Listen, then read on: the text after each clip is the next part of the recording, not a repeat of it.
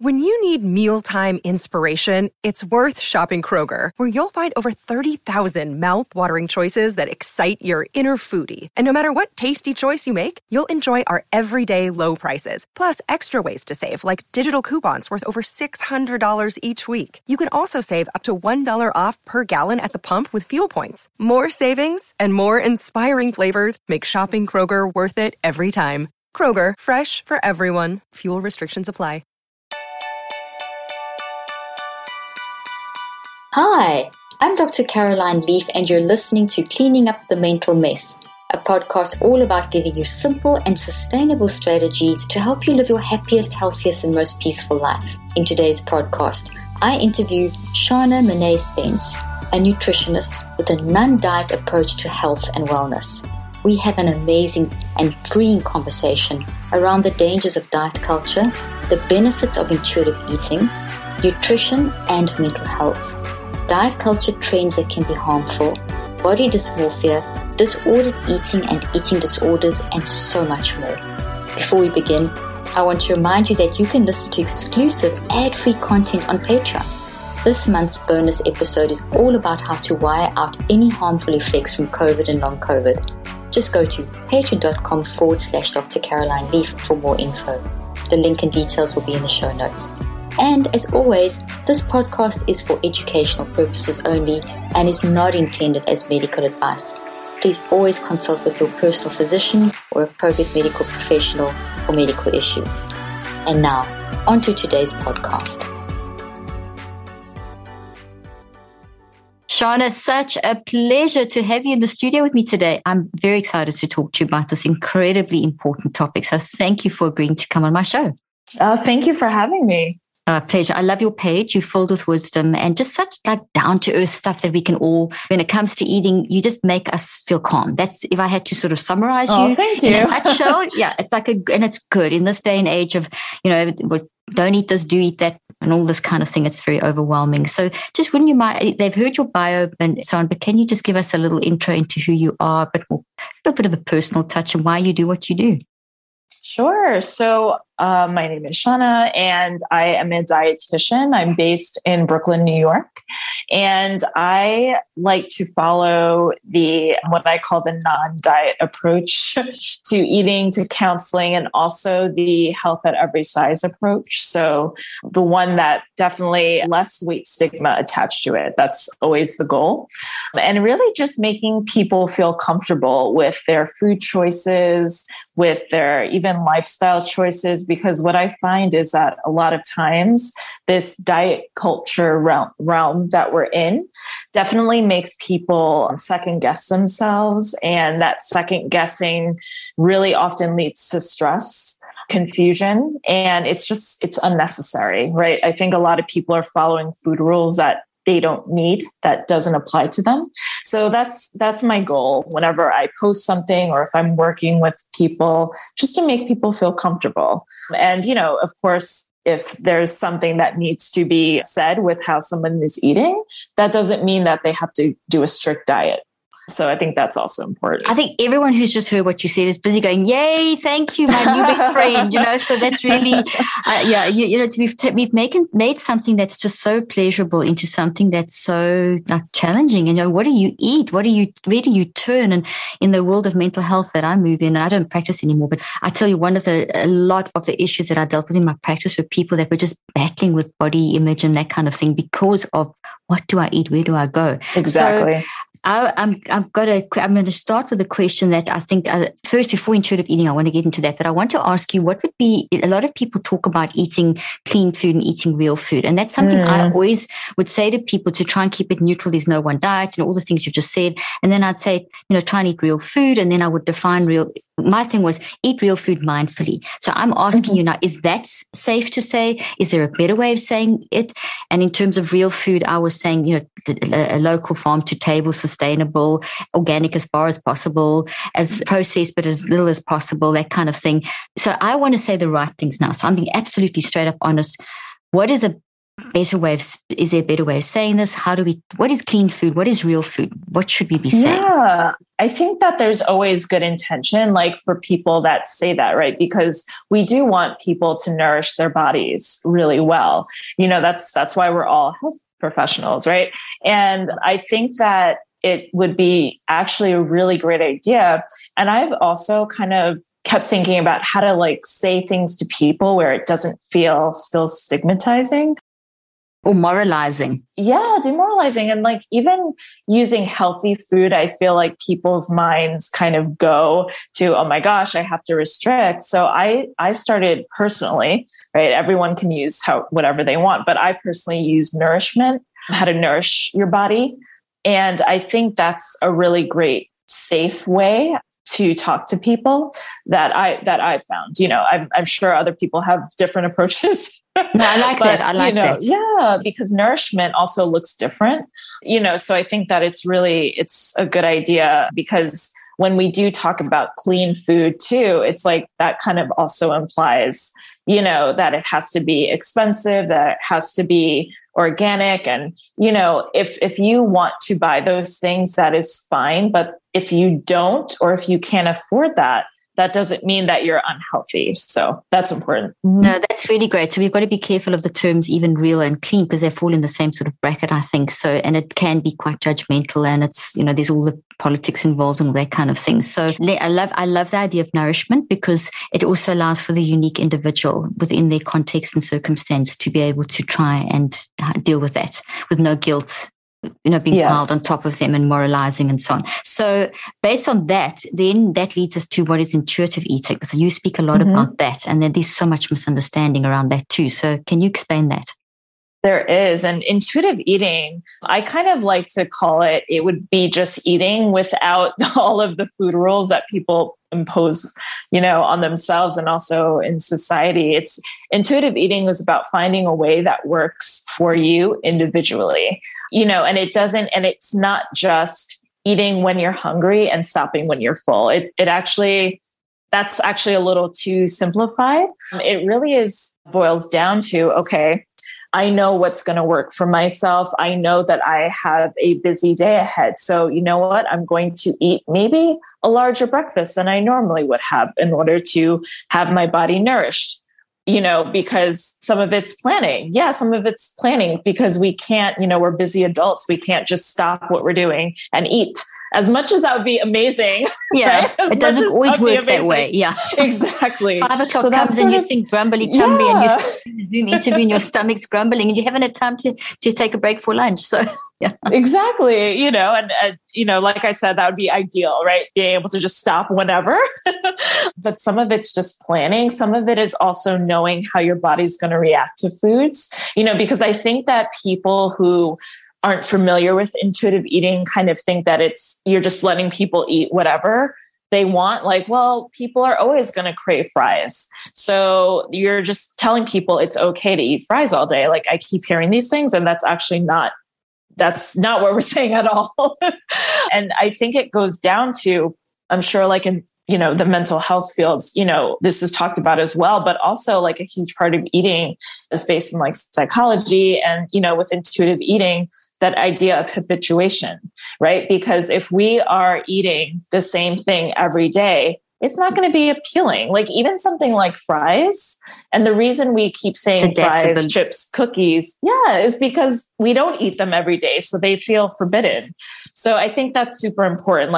Intuitive eating, non-diet approach is not anti-health or anything like that. It's really just having people be in tune with their bodies. And no, you're not going to crave fries all the time. Anybody would get sick of, fries. Exactly. So it's more like going into, if you prefer to eat 3 meals a day, or if you prefer to graze all day long, or if you prefer to, today I feel like cereal for dinner.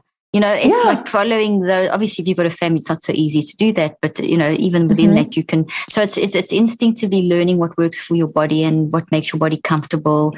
And then does it also allow for the freedom? You go to dinner with friends, and obviously that's going to be, a whole different story, and enjoying that. Exactly. And that's so important, because, I know I mentioned the psychological aspect, but also social connections to eating, and that's something that, unfortunately, diet culture as a society kind of takes away, because people are, you get scared of social events because, oh my gosh, I don't know the food, or I'm going to watch my friend eat, their cheeseburger and I'm going to want one, or, things like that. And that shouldn't be the case. That's, it's very much important to have a social connection to food as well. It should be enjoyed. We have taste buds for a reason. Exactly. And there's so much, there's a lot of neuroscience and psychology associated with the whole digestive tract and the taste buds and all kinds of things. And I love that you said that. It makes me think of a story just recently. My husband and I, we live in Miami, between Miami and Dallas. And in Miami, we have our favorite Italian restaurant. It's tiny. It's this family owned, and they make the best pasta. And we love going there. And the one night we were going in, there was a table behind us and everyone was eating the pasta. And then this one lady ordered, and you could see she was battling, and she ordered like dry chicken and salad, like lettuce leaves, literally. And as you're saying that, I felt so sorry, because you could see that she really wanted to eat that pasta and be part of the whole party, even though it wasn't our table, it was behind us.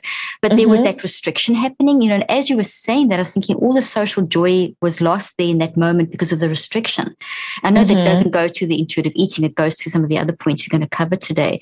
But what this whole diet culture has created is this taken the enjoyment out of this, and out of the socialization, out of the actual process of eating. And that's what, our taste buds are so connected to our pleasure centers in the brain and so on.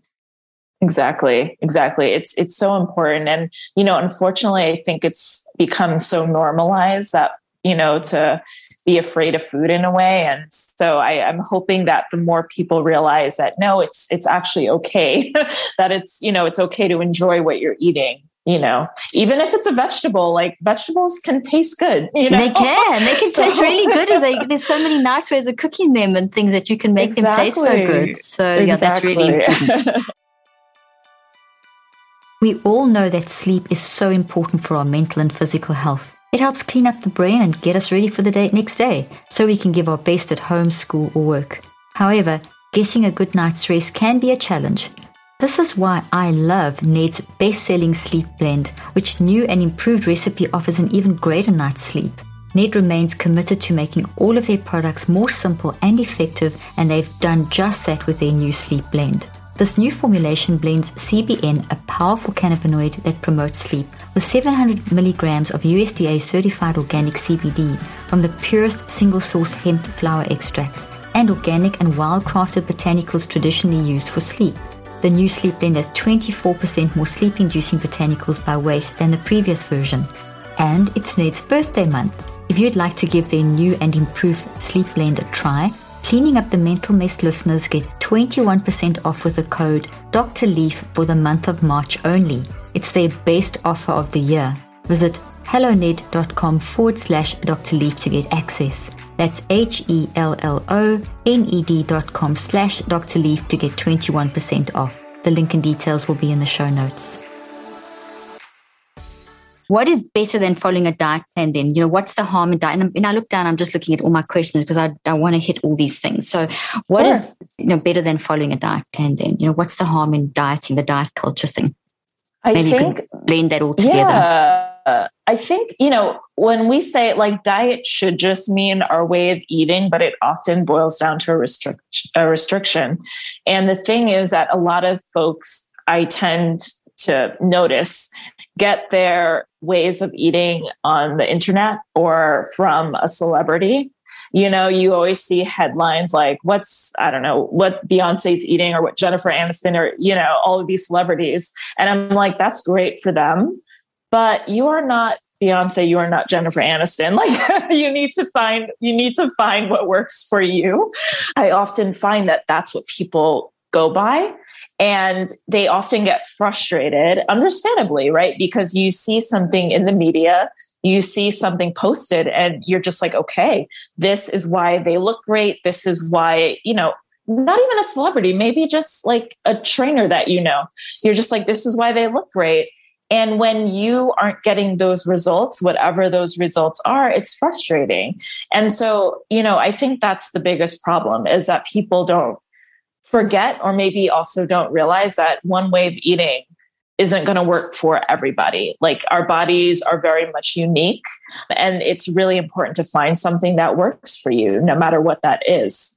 So I think that's often the problem I see with diet plans, or, I just call them restrictive plans because they're always cutting out something unnecessary. Mm-hmm. That's that whole diet culture. Totally.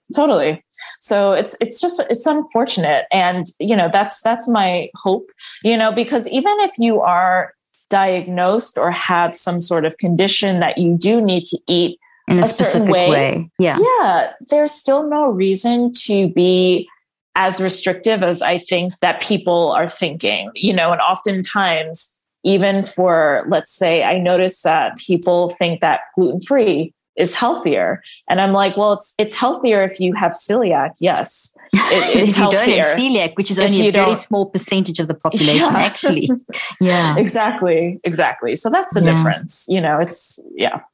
I like that. So it's basically finding your own unique way of eating. And so that I feel very happy hearing you say that, because it makes me feel, I wrote a book called Think and Eat Yourself Smart. And one of the first things I said was, there is no one diet. You really have to find what works for you. And this whole... Exactly. And one of the things that I wanted to ask you, we've gone through like a sort of, I think that's about 30 years where there's been this thing of, this is the way to eat. If you don't eat like this, you're going to die. I mean, I'm exaggerating, but there has been a lot of that. It's actually not, what's sad is that it's not an exaggeration from what I'm seeing. I mean, that in itself puts you also, I come from the whole mind-brain impact side. I'm thinking, oh my gosh, you read that and think, I can't stand that kind of food, or I cannot eat like that. And that means, and so the anxiety of that is then actually causing more damage in your brain than maybe eating whatever, and, eating the fries all day long, as opposed to just enjoying them now and then, that's causing that the anxiety and the worry about it is actually causing more problems. So that's the sort of angle I've come from, but that's why I'm so pleased for your expertise to try and help us relax about this whole thing. Yes, definitely. Mm-hmm. Intuitive eating, I want to ask you, if you eat intuitively, do you tune into your body's needs more efficiently and recognize, okay, well, I feel like eating fries all day today, but then tomorrow, and you wake up the next day thinking, I just need to have whatever. It may be like, I need fruit salad, I need a good big steak, whatever it may be. So you tune into what your body needs. Is that what it kind of would lead to? Definitely. And, I think that oftentimes too, how I like to describe food is by the taste as well. So with fries, right, most of the time they're salty or crunchy, and sometimes that's what we're craving, or like potato chips, things like that.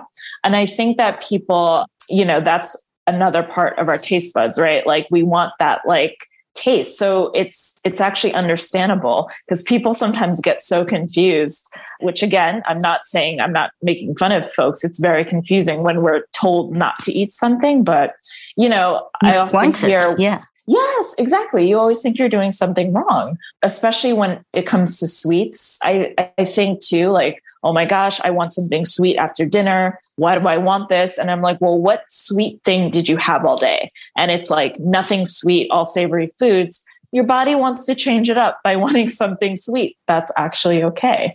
But again, sugar is demonized in society.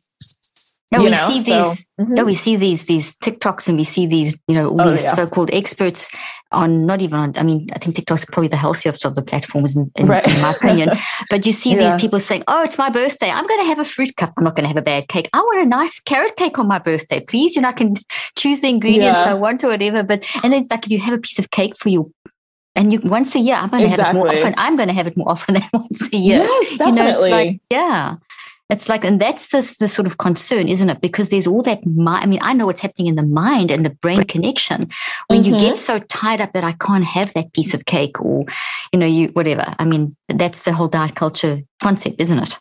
It's true. And, unfortunately with TikTok, I'm still trying to get a hang on the app. Like I just joined and I'm just overwhelmed. Me too. No, thank you, Shona. That's me, the same thing. I'm trying to learn how to do it too. I can do Instagram Live. It's so easy, but gosh, this TikTok. Okay, so we're I'm just like, well, what is happening? We will send each other some encouragement. I can tell you that is challenging. I'm just like, I don't know, because people are like, can you do this? I'm just like, no, I need to be very simple. In 30 seconds or 7 seconds, tell them how to eat.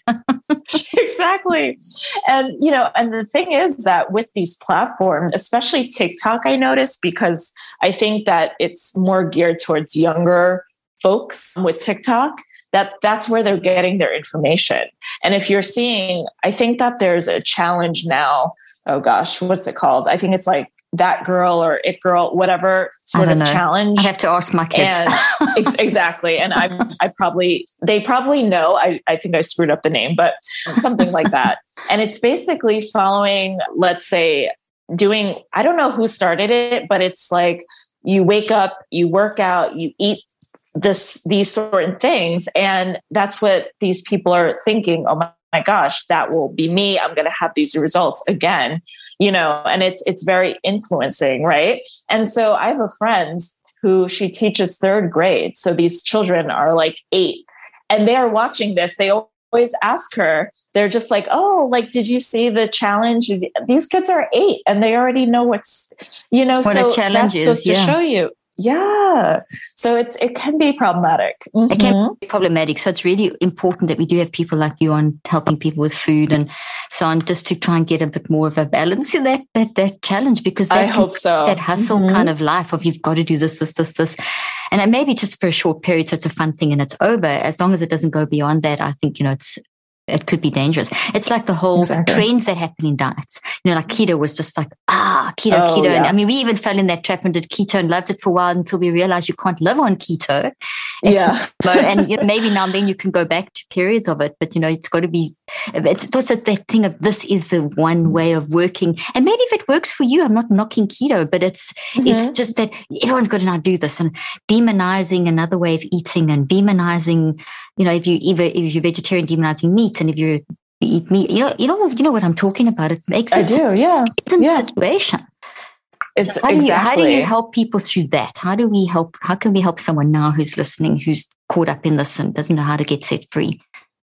Yeah, I think that it's so important also because we do tend to get so much information from media and who we're following. I think it's so important.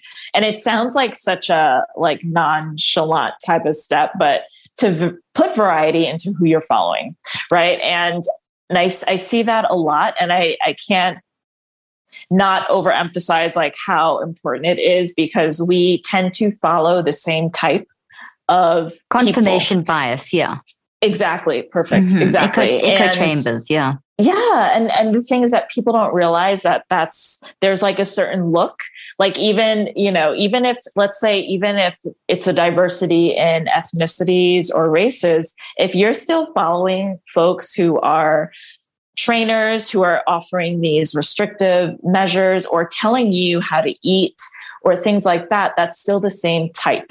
So I think it'd be so helpful to really diversify your feed in every way and really see what resonates. Because, whenever I'm talking with clients, I give them that challenge of muting, not unfollowing. You don't have to unfollow, but just muting accounts and seeing how that feels. And they realize after doing that, oh my gosh, I was so stressed out because I was looking at this person, seeing what they were eating, seeing what they were doing. And I felt like I was comparing, even if I didn't think I was mentally comparing. It's coding in, whether you like it or not. Your environment that you're immersed in is being wired or coded into your brain. And then you have this impact, and now you've got to go edit the impact. And so, yes, you're watching that. That's brilliant advice, that you just be selective about those things. Totally. The other day I was in the gym at Condo in Miami, and I was working out I walked into the exercise part, and quick story. Here was this gorgeous looking girl being trained by a trainer. And this trainer was going on about this girl. Yes, we've got to get rid of this cellulite. Just, oh gosh. And you must eat this and that. And this girl was already, you could see and her face just dropped. And you got to see me 8 times a week. And I mean, literally that means twice in one day. She said these things. And I wanted to say to this poor girl afterwards, then the trainer left, and this girl just sat there. So I wanted to go up to her and give her a hug and say, hey, just relax, just go follow Shana, and you can relax about this whole thing. And, it was just, that's what's happening though, isn't it? I mean, it's rough. And that's the thing. It's so triggering. And I have to say, it's definitely not, all trainers. Like I'm still obviously finding some. That was an exception. That was surely an exception. That does happen. Yeah. But unfortunately that does happen. And the thing that I have to point out with trainers and even with some like dietitians or other health professionals, we are often projecting our own insecurities and own problems. And that trainer was probably, that's what you're saying about yourself, basically. I need, and it's often times like eating disorders, disordered eating is often so underdiagnosed in people. And it can be very triggering, especially when you're in that profession, because you're a helping profession, right? And the thing is that I think I see it a lot where it's just like it's a form of projection, and that poor girl that was getting all of that bad heat. Advice, yes. All that heat. Exactly, and unfortunately, I see that a lot. Well, it was triggering to people. It was triggering to me. There were other people around that were being triggered, being sort of all. So yeah, it had a quite a ripple effect. And so, I remember thinking that incident popped up in my mind when you were talking about that. Now, you mentioned eating disorders and disordered eating. Can we maybe just hone in on those? Okay, define, explain. Definitely. Mm-hmm. Yeah. And the thing is that it's often a very thin line. Like disordered eating is hard to kind of define because I think that people don't realize how normalized it's become. Even if it's really just when you're very much obsessed with what you're eating and also how you're moving, right? You can be over-exercising. The orthorexia concept, yeah. Mm-hmm. Mm-hmm. And that often affects many people because what we as a society label as health conscious can be a form of orthorexia. And that's kind of the problem, because when someone is trying to lose weight intentionally, they're going to the gym like 4 hours, or what that trainer said, you have to see me twice or whatever it was. 8 times in 7 days. Yeah. Exactly. Like what? Yeah. What? So that's a little bit disordered because that's not normal. If you have to do that in order to get to that size or to maintain, that's not healthy. And that means that you're not meant to be that size. So that would be disordered eating. That would be disordered. Yeah. And same thing with like really being nervous about not only the quantity of food, because quantity would probably fall more under anorexia, which is an eating disorder. But something like orthorexia, it's like mostly the quality of food, meaning is it pure? Is it clean? Is it considered, organic or, things like that? But you're taking it to a level where you are afraid to eat anything that's not. So that can be a disorder. And eating disorders are just really clinical. Like we have a clinical diagnosis and we have a clinical way of treating them. So that's where it kind of, it's a very fine line. Fine. And one could blend into the other very easily. You could very easily move between the two. Okay. Mm-hmm. No, that's really, really important that you've just spoken about that. They talk about one of the big things that you talk a lot about is being healthy at any size. And I love that. So can you talk a little bit, because that kind of relates well to this, what you've just answered. Sure. And, health at every size, again, that is it's very confusing concept to a lot of people, because health at every size is not health at every size, meaning that whatever you have going on, like, it's 100% okay to have like health goals, or, maybe you want more energy, or maybe you were diagnosed with diabetes, or, whatever that may be. That is fine to want to work towards helping yourself or getting healthy in that way.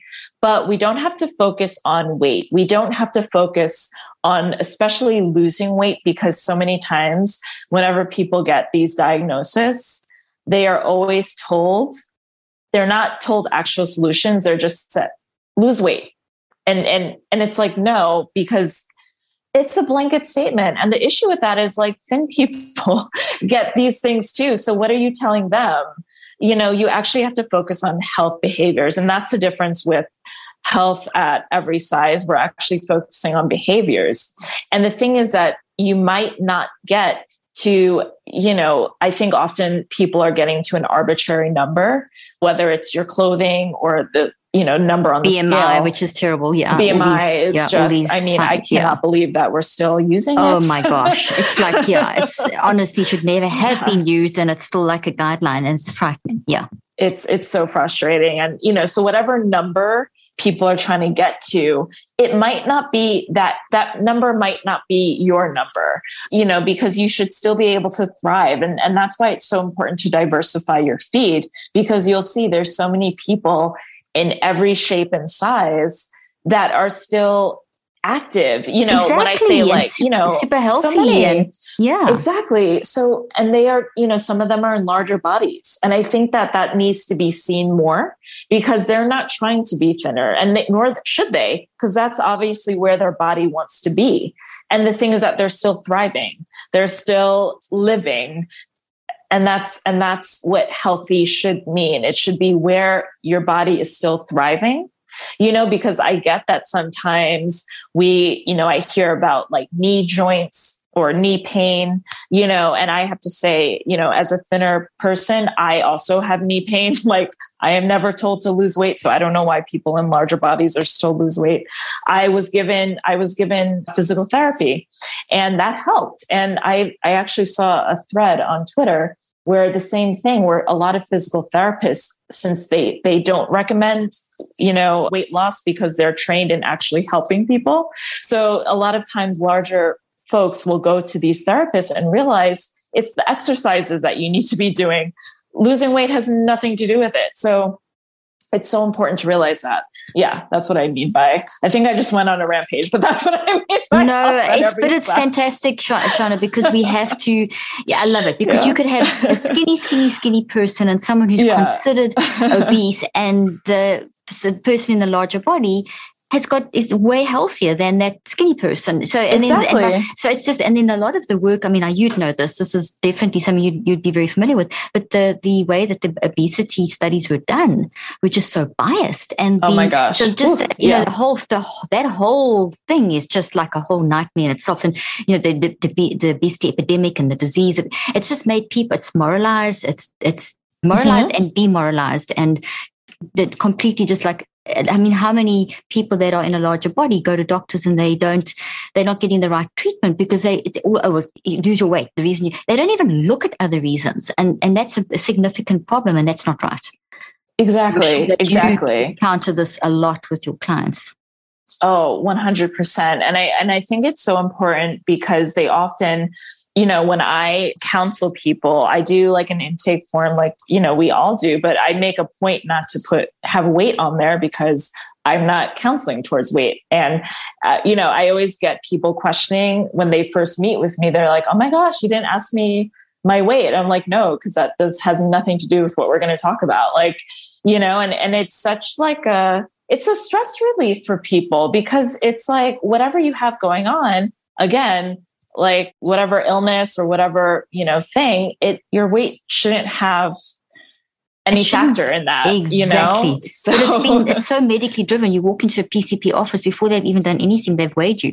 And, there's so much trauma that goes around that. If anyone who's had any kind of eating issue, I know what I weigh because I would kind of say the same, but do not put me on a scale. I will refuse it. It's such a trigger. Exactly. And, it's like, why you don't need that for your medical. And that's where the bias and research has come through medically and things. So, Well, I'm so glad that you say what you say, because it really helps a lot of things. Okay. So let's talk about the post you put up, and we were chatting a little bit about this before we started. I love it. So basically, you were asked to speak on the topic of food shaming at a conference in DC, and you spoke about basically the Mediterranean diet being actually kind of racist. And I thought because it's like touted as the thing. So take it from there. I can read your post, but you can. Yeah, definitely. And and it's so interesting because the Mediterranean diet is a diet that everyone knows because it's always in the media. And I think that it's so funny to me because it's something that's been studied so much, constantly. And we have to remember, like, there's so many other cultural diets out there. Like the fact that we keep concentrating on the Mediterranean diet is a little bit bizarre to me.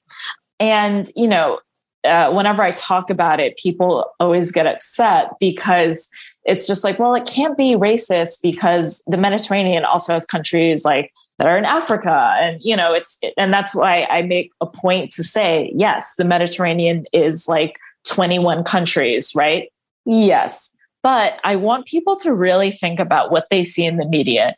Do you see those African countries being represented in the media when we're talking about the Mediterranean diet? Or do you see, the Eurocentric, usually white, folks representing Greece, Italy, Spain? Like, because I only see that. I don't see, unless someone is very specific with making a cookbook that is like, North African cooking, that will be the only time that I see representation.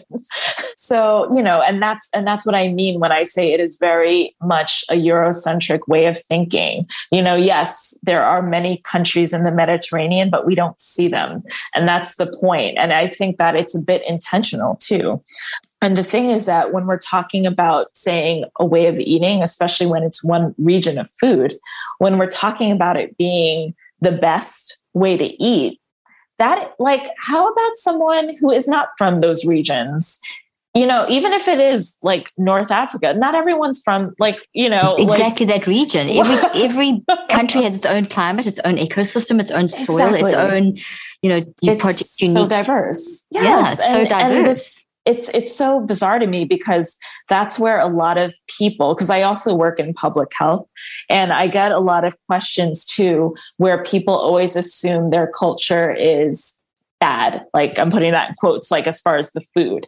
And I get that because I take a deep breath just to kind of calm down when I hear those things. Because people, I'm right now, the communities I'm working in happen to be high in like the Latinx Hispanic population. And I cannot tell you the amount of times people will say, okay, like, how should I eat? Because I know my foods aren't healthy. And I'm like, whoa. let's stop. Let's think about that statement, right? Because when you break down what they're eating, it's a lot of vegetables. It's just that the vegetables might look different. Go ahead. I was just looking at some of your things on the post. It's different. Yeah. It's different kinds of things because it's what's growing in that area. Sorry, carry on. I didn't mean to interrupt you. No, it's true. And the thing is that, every culture has vegetables. Every culture has grains. They might not look like the Mediterranean, right?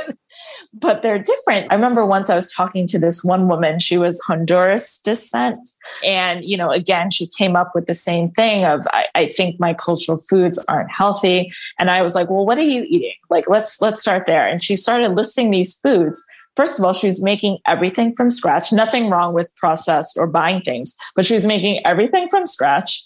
Like I'm talking like grounding up corn to make like, the tortillas, like everything from scratch. And I'm just like, how on earth? Well, I know how because of the media, but the fact that she just assumed that her foods were unhealthy, and she's like, well, when you think about the populations that have diseases, right, or that have illnesses, it's like a lot of African-American, Hispanic. And I'm like, well, how about we stop looking at food? How about we look at access to food? How about we look at access to healthcare? How about we look at whether the things that we're reading, how about are they open to folks in other languages? Are they easy to read? Are they easy to understand? Because people are so quick to say you're eating unhealthy. It's like, are they, or is it just the access? Like, even in some place like New York, some places here in New York, it takes so long to find a grocery store. And when you do, like the produce section isn't that great. So it's like access to food, access to healthcare, access to like equitable healthcare, education, all of these things, poverty, like these are factors. It's really not just you need to eat like better. It's like, okay, you can't tell someone that like that's another blanket statement. So I went on another rampage, but yes, that is part of my issue. No, everything you're saying, I'm just nodding my head and I'm agreeing because it's so relevant. It's we've got a diversity of cultures, we've got a diversity of climates. It's not going to be very easy to grow an olive tree in Iceland. And now you've got to import the olive oil, and then the imported olive oil goes to all of this according to, and then, you can go insane with all these things. So we've got to kind of relax about that and look at the whole societal structure and that kind of thing. If we want to be healthier mentally and physically, one of the best things we can possibly do is get several hours of quality sleep every night. The brain and body heal itself when we sleep. It really is one of the most amazing processes, even if you're not conscious when it happens. But I know it's hard to get good quality sleep sometimes. Your mind keeps you awake, life is stressful, and there are often 100 anxious reasons why you can't fall asleep at night. Thankfully, there are also ways we can improve our sleep quality and overall health, including taking magnesium. Believe it or not, around 75% of people don't have enough magnesium. No wonder so many people have sleep problems. But please do not run to the store to buy the first magnesium supplement you find. Most magnesium supplements use only the 2 cheapest synthetic forms, and since they're not full spectrum, they won't support better sleeping habits. There are actually 7 unique forms of magnesium, and you must get all of them if you want to experience its calming, sleep-enhancing effects. That's why I recommend Magnesium Breakthrough by BioOptimizers. Simply take 2 capsules before you go to bed, and you'll be amazed at how much better you sleep and how much more rested you feel when you wake up. For an exclusive offer for my listeners, go to www.magbreakthrough.com/leaf and use Dr. Leaf 10 during checkout to save 10% on your order. The link and details will be in the show notes. So that brings me to that other big question that, I'm even guilty of going on about processed foods are not good for you. There's so many of the studies of showing that the MAD diet, the modern American diet. Of course. And how bad that is. And I know the elements of that really are bad and have changed. There is a change in how we've eaten. There's a very strong time period. I'd love to have clarity on this. How's it based? How can we understand that the modern American diet did have a beginning point and there was a shift in people's health? Is it causative? Is it correlative? Is it what happened there? How should we handle this? How should we talk about these? And the studies that have been done, like where they've taken the modern American diet into the middle of somewhere in like Australia, and where they just lived on the land and natural stuff, and they introduce one supermarket full of processed food, and suddenly within 3 months people have got fatty liver disease.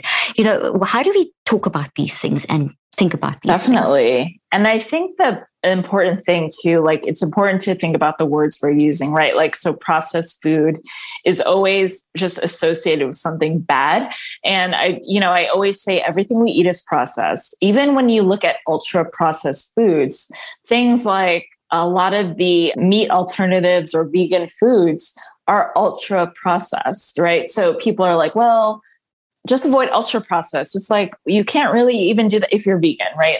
You can't even do that, because that would be considered, if we really were to go by just words, avoiding ultra processed foods, that alone also takes off a lot of food options. So let's try to really be careful with the words we use. And going to the American diet, I think that, yes, things have changed, but we also need to really think about what else has changed in society, because work, back in the 1950s, were people working like this? I don't think so. Were people on their laptops until 11 p.m. working? Both parents working. Yeah. Latchkey kids. Both parents are working, busy until 11 p.m. at night. No, it was also a cultural change. So food accompanies that cultural change. I don't remember when it was that all of a sudden, even something like canned food was a thing, that was sold or that was becoming big in America. It was because there was also a shift in the American culture and the American lifestyle. So those things are still important. Exactly. So more processed foods or more canned foods are being eaten, because look at the lifestyle. Like if you really think about how people were cooking back then, you can't, I mean, for some people, yes, but for a lot of people who are like working, our culture for work is just, I mean, when you compare it again to other countries, and this is something so important, there is a difference with the American way of living where I remember once traveling to Spain, and when I'm talking, people take food seriously. They love to eat, which was great because I love to eat too, right? But I noticed that when we would go, so I went with one of my friends, we were out at like noon on a weekday. You could not find people out. People were at home eating lunch, full foods, because they went home. Their employers gave them time to go home, to cook food and to eat it. We're here in the States eating at our desks. If you even get to that, because most of the time you're praised because it's like bragging rights. Oh, I skipped lunch, like, because I'm working on this Excel spreadsheet. Like that's like not a flex. Yeah. So there's a difference. So when we're talking about comparing our food to other countries, you can't just compare like everything. You have to look at the culture that's also comes with it. And there's a huge difference. Okay. And so, yes, we are eating more processed foods as Americans, but guess what? Look at our lifestyle, so that, there's a reason. And also to ingredients, I think it's super important to realize that a lot of the ingredients that are added now are to keep our food safe. So yes, they sound a lot of chemical sounding names, things like that. But guess what? Being very demonized. Yes. And it's to keep our food safe. It's, to make it last longer. Like that's not necessarily a bad thing. I don't think that people realize the government isn't trying to kill. Well, I'm not even going to go because that sounds too much. But like, I think that most of the time people don't trust food because they're like, the government's involved. And it's like, the government's actually trying to keep you safe. Like, I don't think people realize the process. Like when you think back to what was found in food back in the day, there's a reason the government's involved with what's in our food. There's a lot of things that we don't want in our food. So I think that's also another misconception. But yes, so I'm rambling here. But yes, there's a reason that we in this country we're eating different for a reason.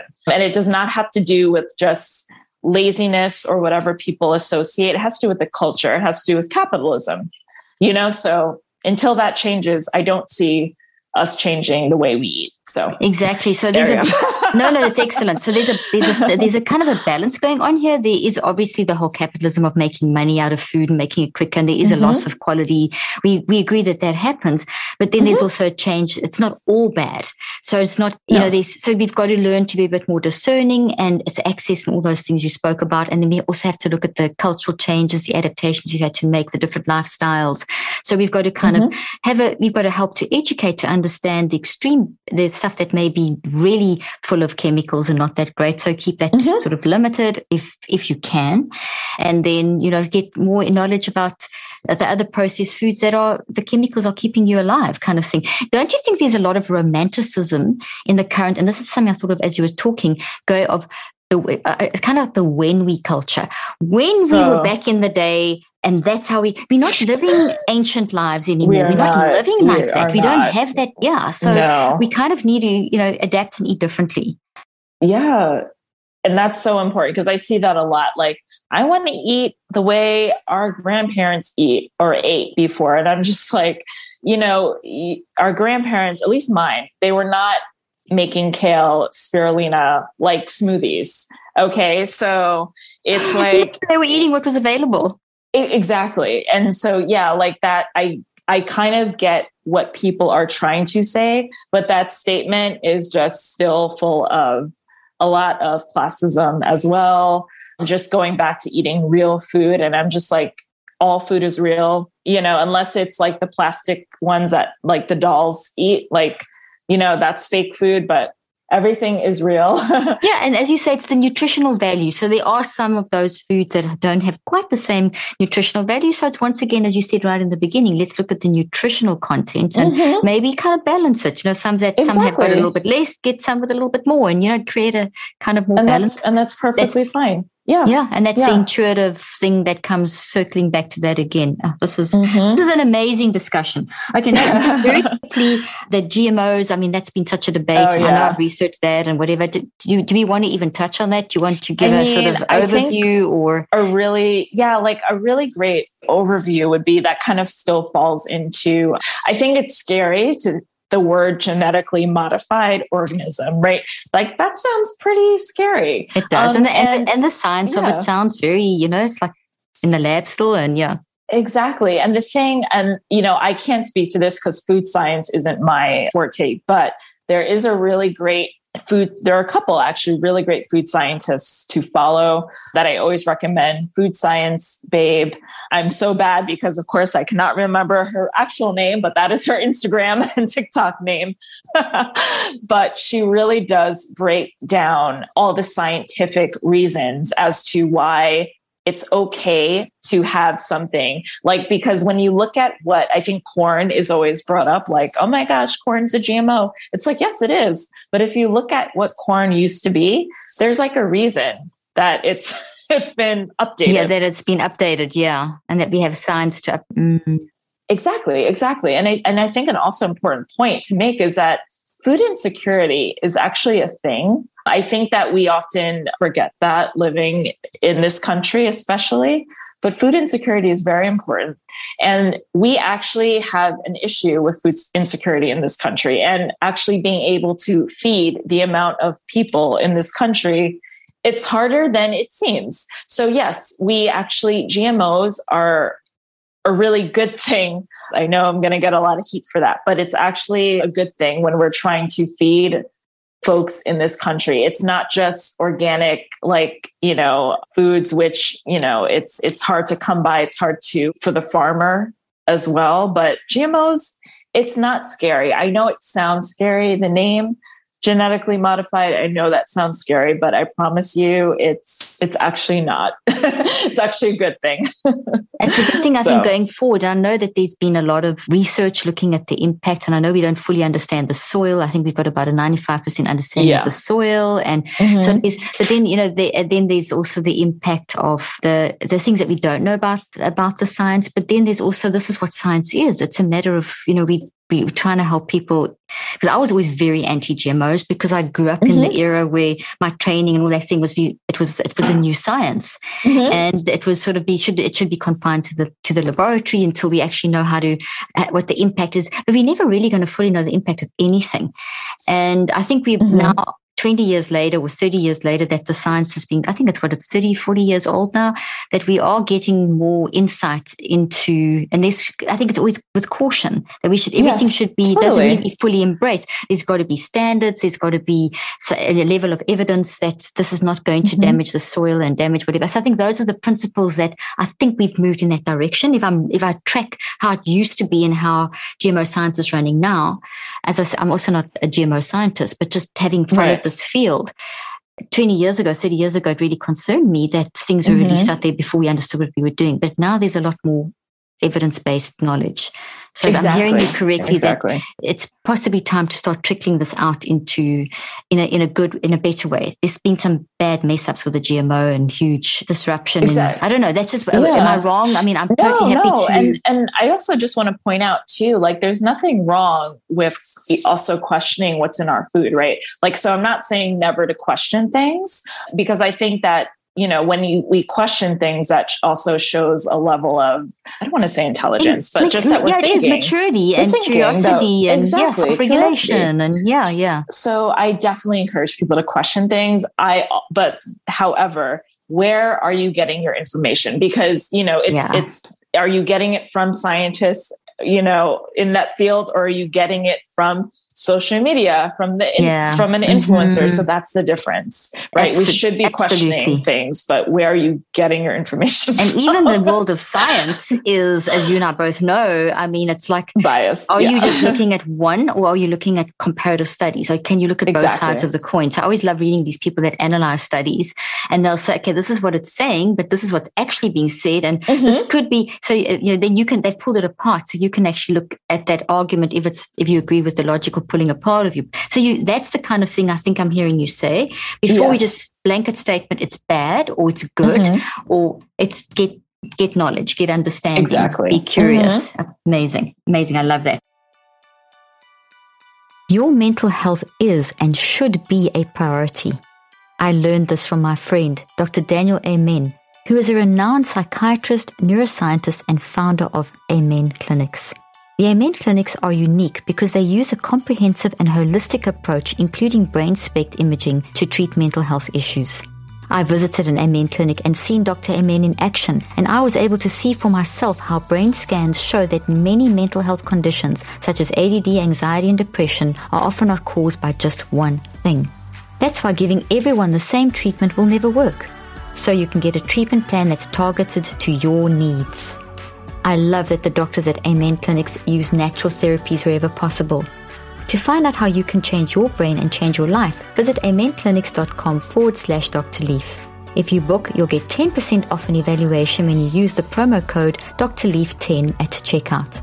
The link and offer details will also be in the show notes.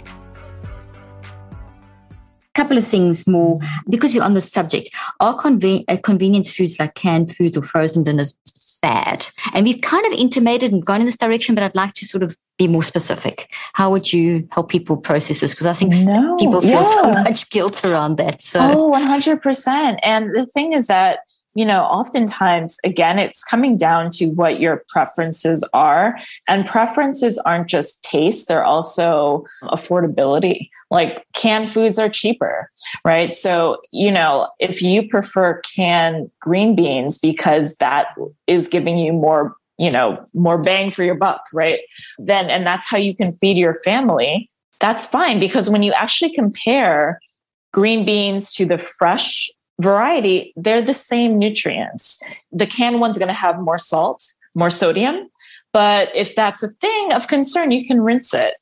So there's still options there. Some people like the taste of canned green beans. So that's also a factor. It's like, if that's what you prefer, that's fine.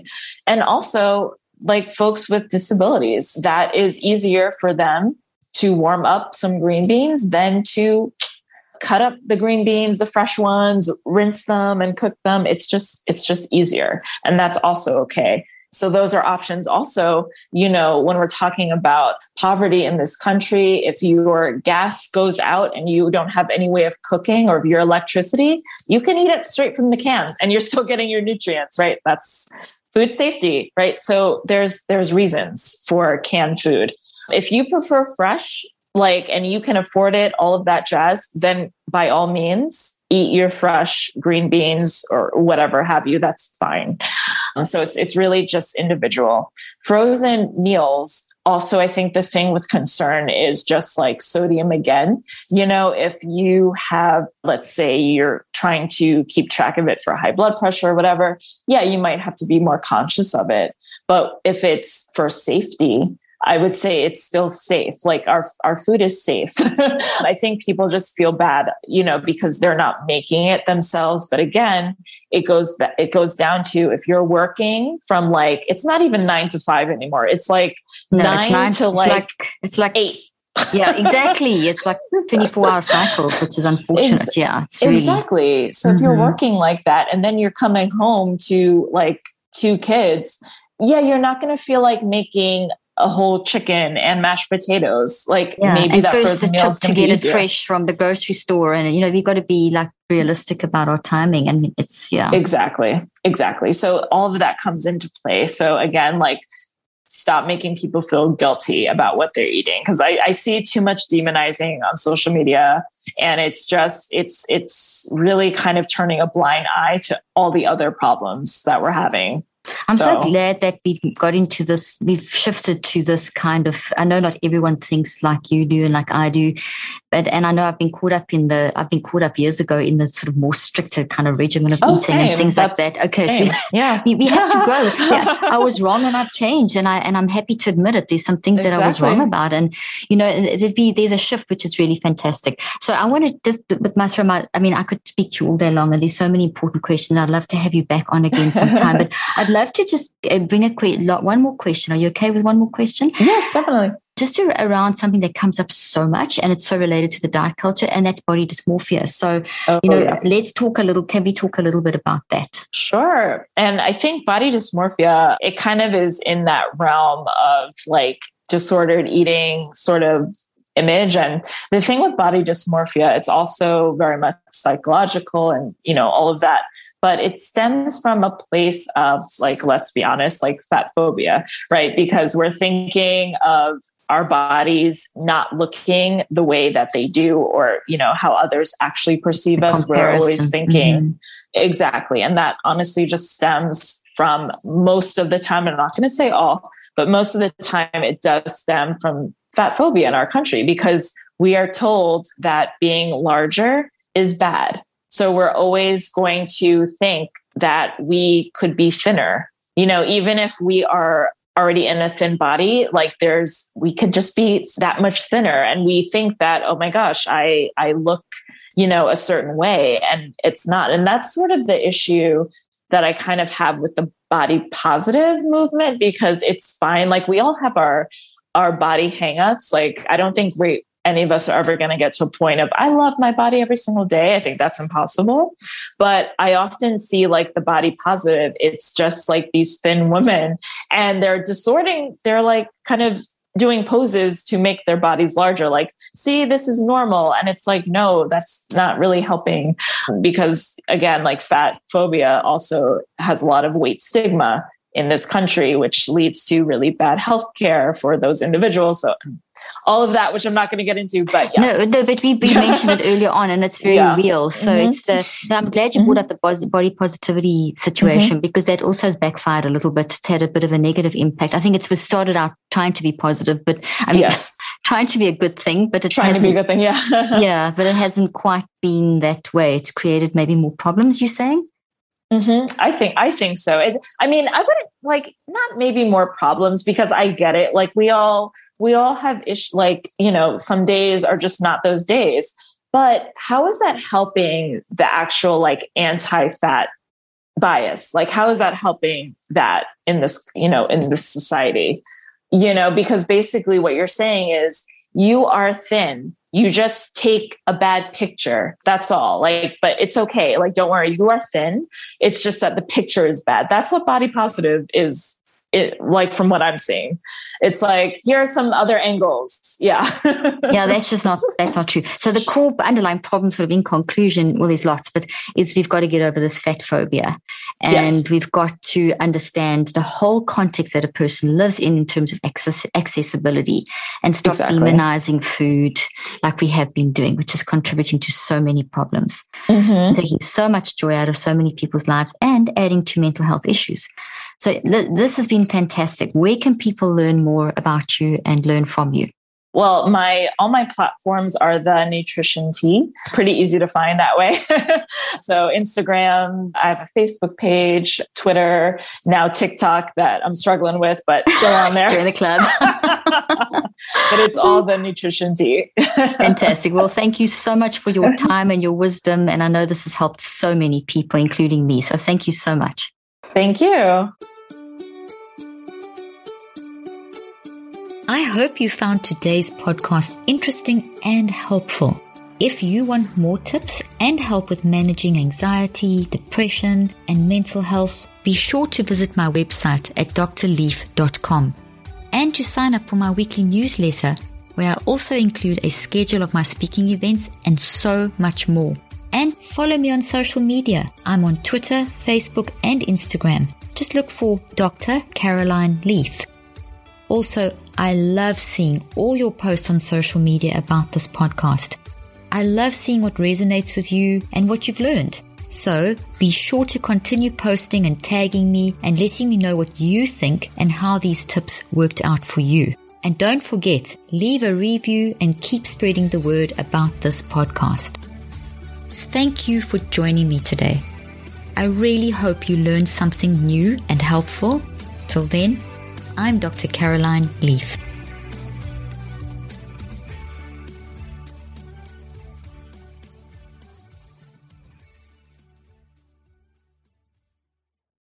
This podcast represents the opinions of myself and my guests. The content here should not be taken as medical advice. The content here is for educational and informational purposes only. Please consult your healthcare professional for any individual medical questions you may have. While we make every effort to ensure that the information we are sharing is accurate, we welcome any comments, suggestions, or corrections of errors.